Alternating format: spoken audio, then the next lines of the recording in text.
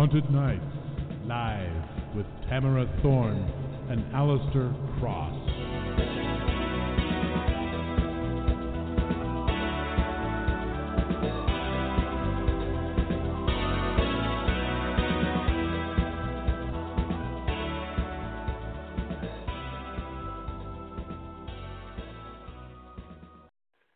Good evening, everyone, and welcome to Thorne and Cross, Haunted Nights Live. First things first, we would like to thank W.J. Pierce for creating and performing our music. This is Alistair Cross, and I'm here with my co-host and collaborator, Tamara Thorne. Thank you for joining us. Before we get down to business tonight, here's Tamara, who's going to tell you a little more about our upcoming novel, Exorcism, Book 3 in the Ravencrest Saga, which is slated for release on Valentine's Day. Yeah, midnight. The witching hour, watery echoes in an empty building. The grand Greek pool at Ravencrest Manor bubbles and gurgles as chlorine-scented water pumps, flowing like cool blood in veins and arteries. The moon, full and high above the arched glass ceiling, shines its light on the cobalt pool, casting splintered rays across the water, picking up golden highlights as it reflects on the constellations, the planets, and the moon set into the bottom of the pool. A spring and a thunk from the tall diving board, then a splash as someone dives in, and somehow water explodes into the air. The sound ebbs and flows with movement. But if no human ear is present to hear it, no eye to see it, can these things be real? Or are they merely tricks of light and sound, magic courtesy of Mother Nature? Soft golden lamps flicker to life, and then music, faint but unmistakable, rises and echoes.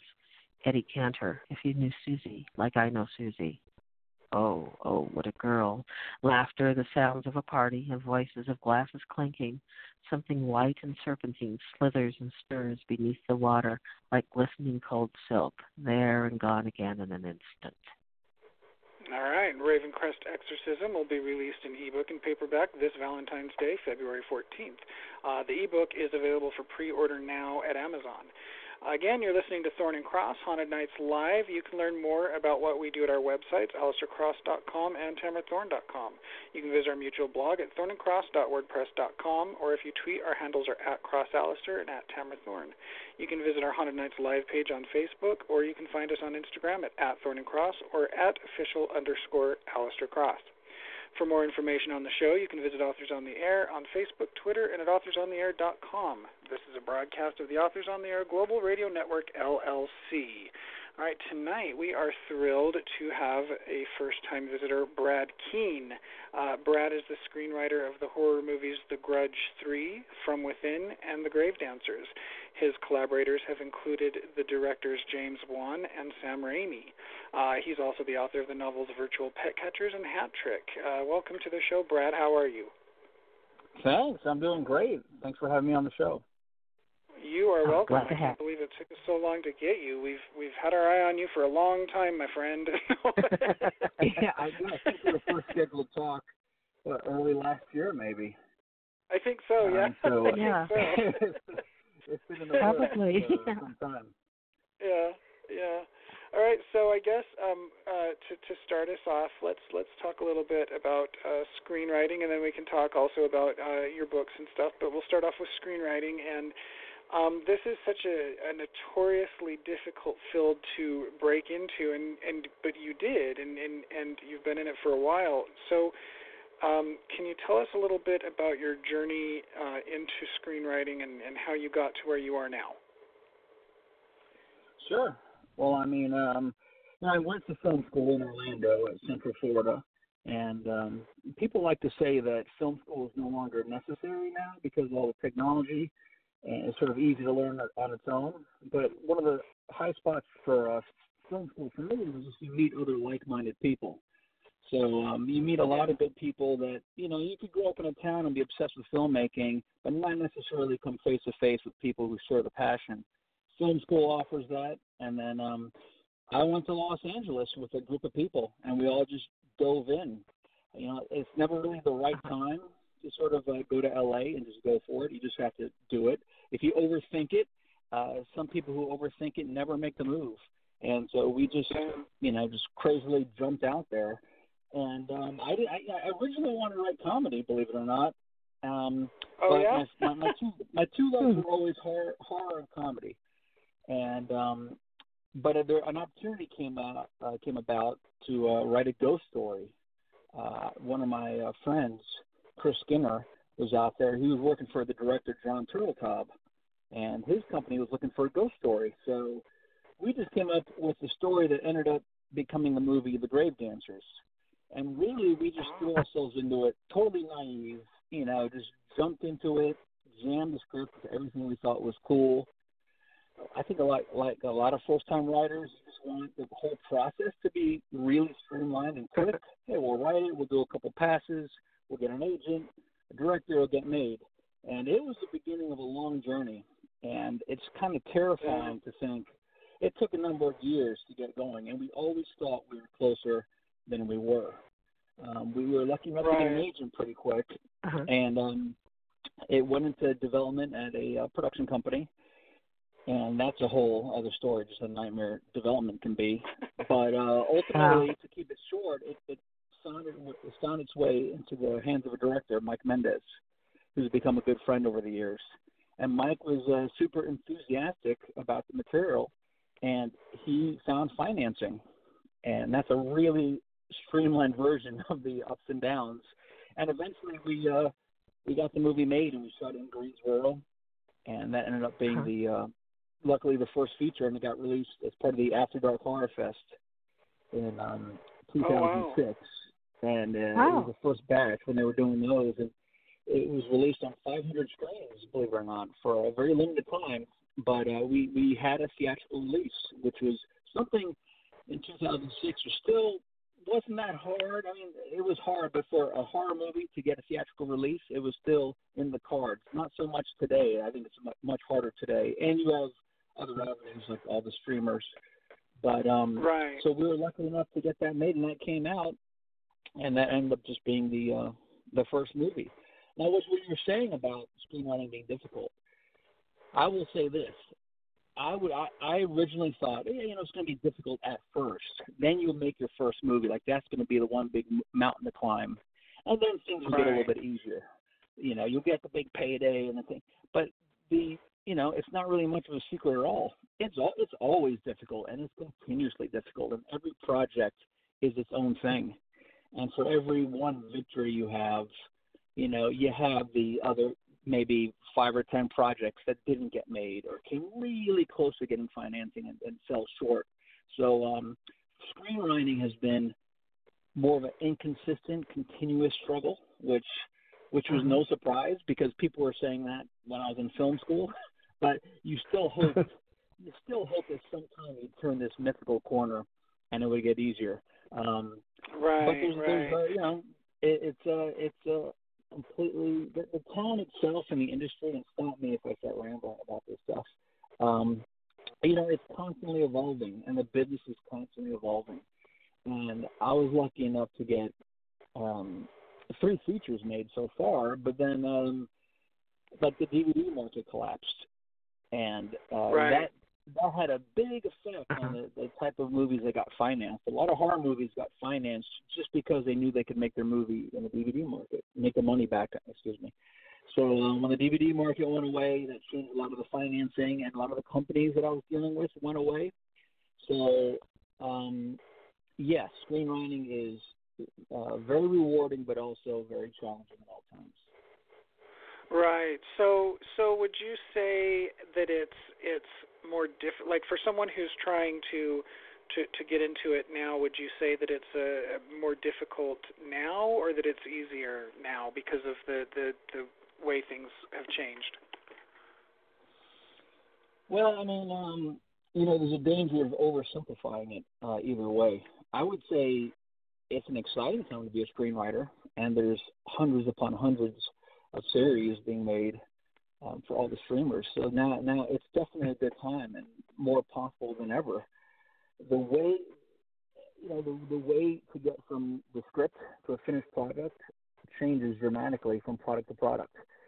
And so many times the pieces and of the talent that you have attached to the script makes a big difference. But no one, ultimately, if it's what you want to do, you shouldn't be discouraged. I mean, you should be realistic, but you should. There are people out there who will hopefully believe in your project, and you can, you have to believe that you can get it made or get it in the right hands at least, and give it a chance of getting produced.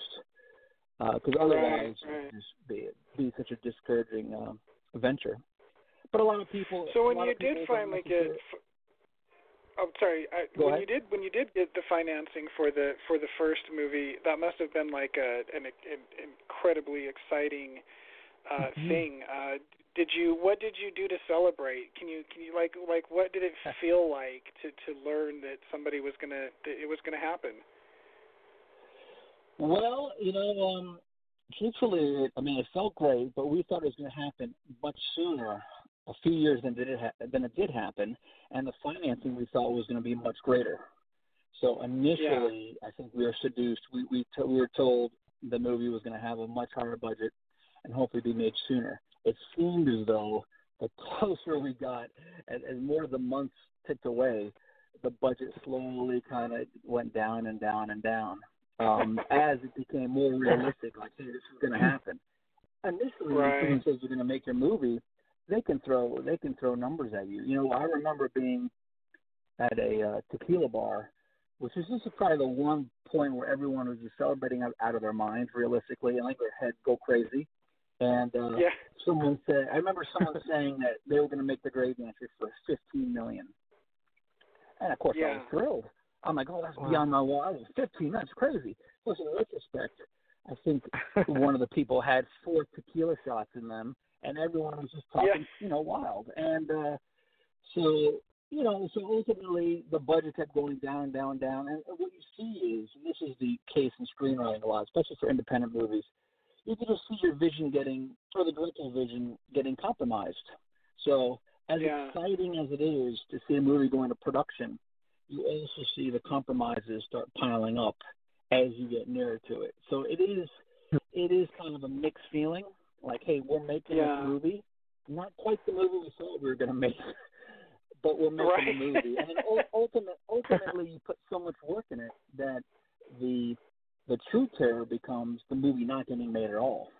And that kind of hangs over you, and that kind of remains, until you're really there and shooting, it always kind of remains this impossibility that someone could pull the plug on it.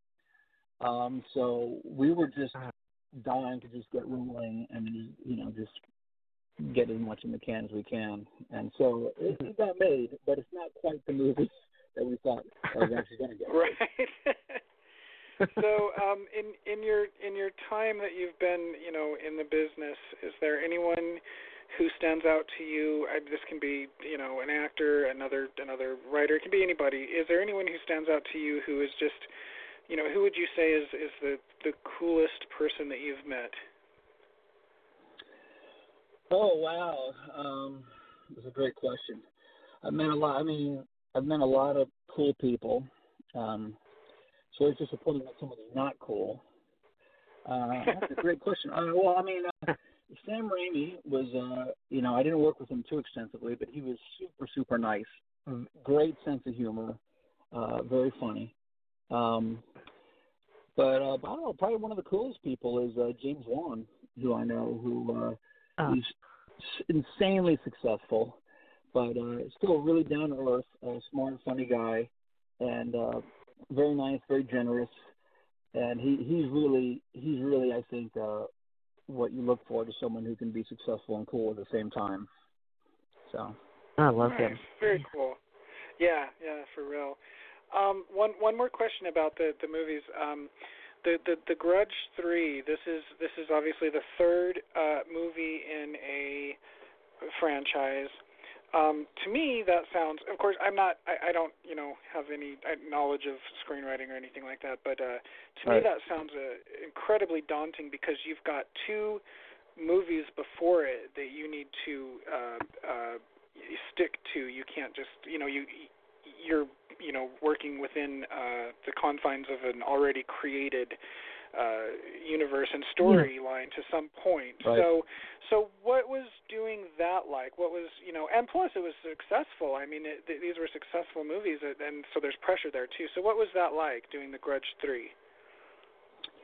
Well, that was really exciting, and I'll tell you what, my whole life I'd always looked to these horror sequels, and it's very easy to say, oh, they should do this, or they should have done this, and suddenly I was thrown into working on a sequel, and I thought, wow, this is karma putting me into this situation. The amount of times I made it sound so easy from a distance. With The Grudge, The Grudge not only had a certain amount of story-wise has gone down a path by part 3, but stylistically it was so distinct. And, besides Grudge 1 and 2, there were 2 previous feature films that were the Japanese films. So there were 4 films preceding us. Now, this film, not only do we have, we also had a new director, which was Toby Wilkins, really talented director. He did a movie called Splinter before Grudge 3. And so we had to sort of write and direct. He had to direct in the style that complemented the previous movies. Now, the big change in Grudge 3, not to get too much in the weeds of the franchise, is the other movies were nonlinear, where they had different storylines popping back and forth. And though I haven't seen it yet, I believe they just released another incarnation of The Grudge a few weeks ago, actually. And I believe that follows the same formula as the original movies. My point being, we were given sort of the instruction to make our movie linear. So we had to sort of keep the feel of the previous movies, but tell a linear story that would hopefully. So that was a challenge, and it was the most amount of juggling in terms of plot points that we had to do. We had a lot going on in that movie. In the opening sequence, I can tell you, the boy from The Grudge 2 is murdered by a ghost in the beginning of Grudge 3. In an earlier version of the script, he was in it throughout the entire movie up until the end. Oh wow! So, and literally very late in the process, we were asked to sort of take that part back. So I had to go in and sort of remove all of his scenes, which also left a huge void now. Well, now what some aspects of the story have to take the place, because now we have 30 minutes to fill with story. Right, so exactly. it was elements like that you don't anticipate. That screenwriting, it could just draft to draft to draft. There can be a lot of changes, and you just gotta track them. And that movie in particular, Grudge 2 set up a lot of strange things that expanded the curse from Grudge 1, and we sort of had to follow through on it. The least being that I think Grudge 1 took place in Japan. Grudge 2 moved it to Chicago, and so I'm friends with the screenwriter, the American screenwriter of Grudge 1 and 2, and I was saying, like, what have you done to me? What do you have any idea the holes you've dug for Grudge 3? Anyway, so it was interesting, and it gave me a lot of empathy for other people who have to do sequels, because it's never like really clean, easy decisions. There's a lot coming into it. Also budget, also time, also actors and availability and schedules and where we're shooting it and exteriors. Sets had to be approved. Right. You only have so many days, so scenes had to be cut just because of time. And so a lot of things like that you don't. The big thing you learn when you write movies that you're fortunate enough to see produced is that, hey, this, even though it may seem you're keeping the budget under control, there's only a certain amount of days you have to shoot a film. So you have to keep scene changes in mind. You have to keep location changes in mind. And you have to learn to write, hey, you're writing a feature that you love? Great. Can we shoot in 18 days? I don't know. Can we shoot in 24 days? So that's what you have to think about. These 4 exterior scenes, can we make it interior? I don't know. Things like that will be asked of you. And so that's a challenge of screenwriting. And I tell you guys, as novelists, you have such freedom that you would not believe that goes away. Oh, I can imagine. Oh, yeah. I can imagine that. And, and speaking of which, as someone who's done both, screenplays and books, I'm curious as to which one you prefer and why. Oh, money aside. I will say, screenwriting, is a collaborative. I mean, it's a collaborative process. Ultimately, you're going to be dealing with people. If you enjoy the people that you're working with, it can be very exciting. I was fortunate enough to be on set for my first two movies, and the directors I got along with, and so we had a really good working relationship for all three movies even.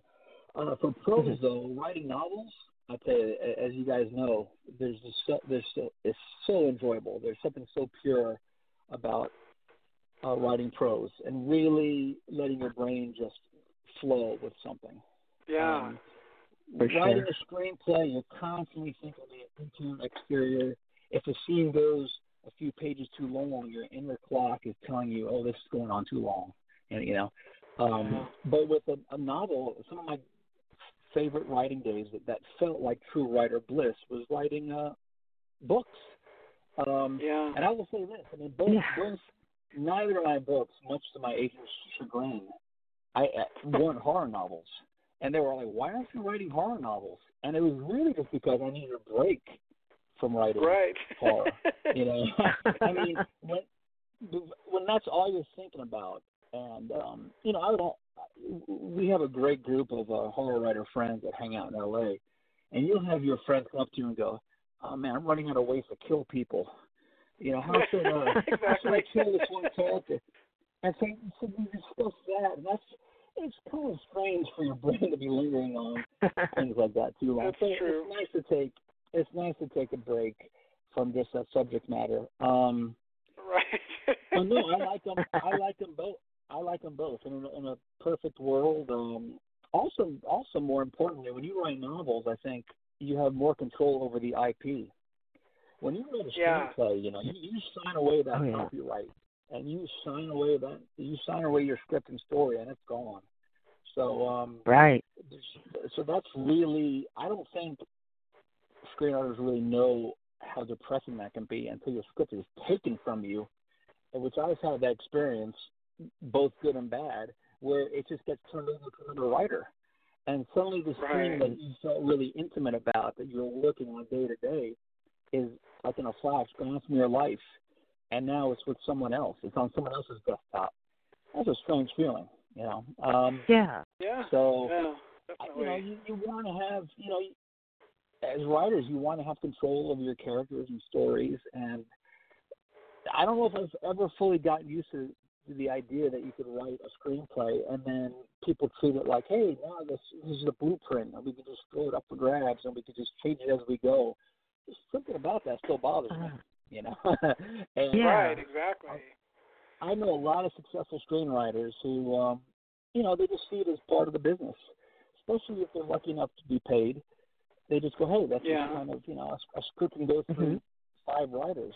I know of a project that had 11 writers on it recently, and that's insane. Wow. Oh, wow. That's insane. And then, most of the time when you see a movie, the writer's deal determines a credit, and you may only see 3 names, but there could have been 8 writers on it or more, because most people won't get credit on a movie just because of arbitration and the way the writers guild works. So it's hard to know the amount of hands that have been in a screenplay. So to wrap up this answer, writing a book sometimes, certainly for me, I've never written a bestseller, but knowing that I have control over some of these stories and people can read them brings me tremendous satisfaction. That balances the chaos that screenwriting can often be. Yeah, it sounds like it. Every time we've talked to a few screenwriters, and it's a form of writing, and that's what I love. It's what I love to do, but it sounds so much more. It's just stressful, truly. Yeah, it really. does. but you know what? I think that you are absolutely, great at what you do, and I'm looking forward to more. And on that note, I'm curious: is there anything that you're working on now that you can tell us about? Screenplay-wise, I have nothing too specific. I mean, one of the last things I worked on was a movie based on an idea by James Wan called Smart House, and that is sort of still in development. I believe it's with Lionsgate right now. So hopefully, it's the biggest budget I've ever worked on. So it's just it has more hoops to jump through before it gets greenlit. But it's on IMDb, so it's been announced, so it's out there. So hopefully that gets produced this year. It's sort of a horror thriller, high tech, and I have a fresh screenplay kind of making the rounds that nice. That's looking for a home, wandering the cold streets of LA, looking for a home.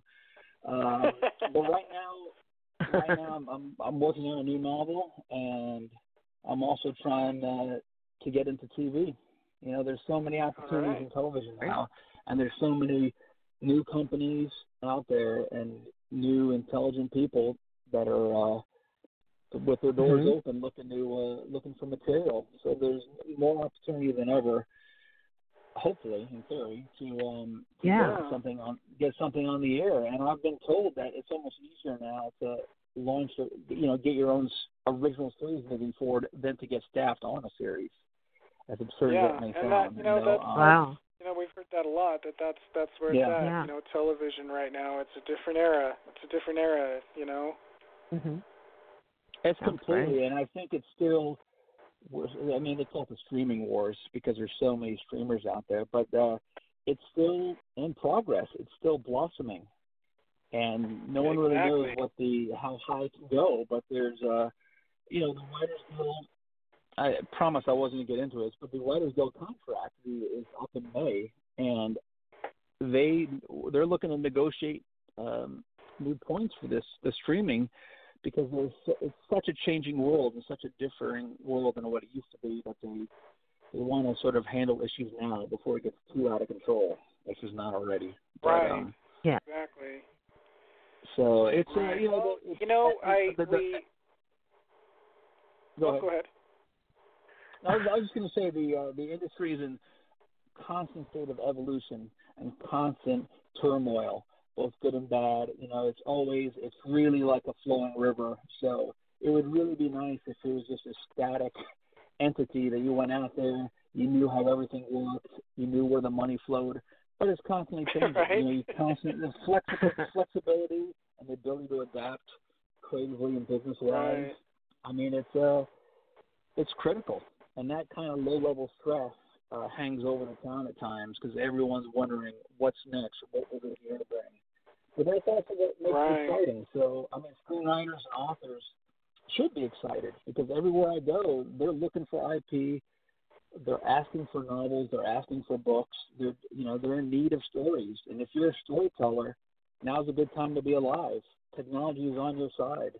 So there is. I agree. It is a good time. So people should be, optimistic. I think that's fantastic, and I'm glad that you said that, because you know what? Underneath it all, that is what we all are. We are storytellers, and we have different formats and different ways of doing it. But you know what? There will always be a need for stories, and in various formats, and I think it's fantastic. We are almost out of time, but before I let you go, if our listeners wanted to learn more about you and your work or what you do, where could they go and find that out? Well, I mean, on Twitter, I'm at Brad Keene. I'm not too crazy on social media. They could also find me on Facebook and also Goodreads. I have a page on there, and Instagram I'm trying to get back into. But so I'd say Twitter or Facebook. I'm around. I'm reachable. Great. All right. Well, you know what? We will keep in touch, and we're looking forward to having you on again. And if you have any news to share at any time, or just want to come back and whatever, anytime, you let us know, and we will happily have you back. It's been great having you, and I mean that. Let us know. I'm so happy we finally got this done. But I know, right? I'd love to come back sometime, and then especially with some news and some good news. It'd be great to talk again. Absolutely. And again, thank you for being on. It was a delight meeting you, and we wish you the best. And like I said, we'll keep in touch, and you're welcome back anytime. And thank you for being on, and thank you, everybody, for listening. And until next week, we wish you haunted nights and sweet screams. Thank you for listening.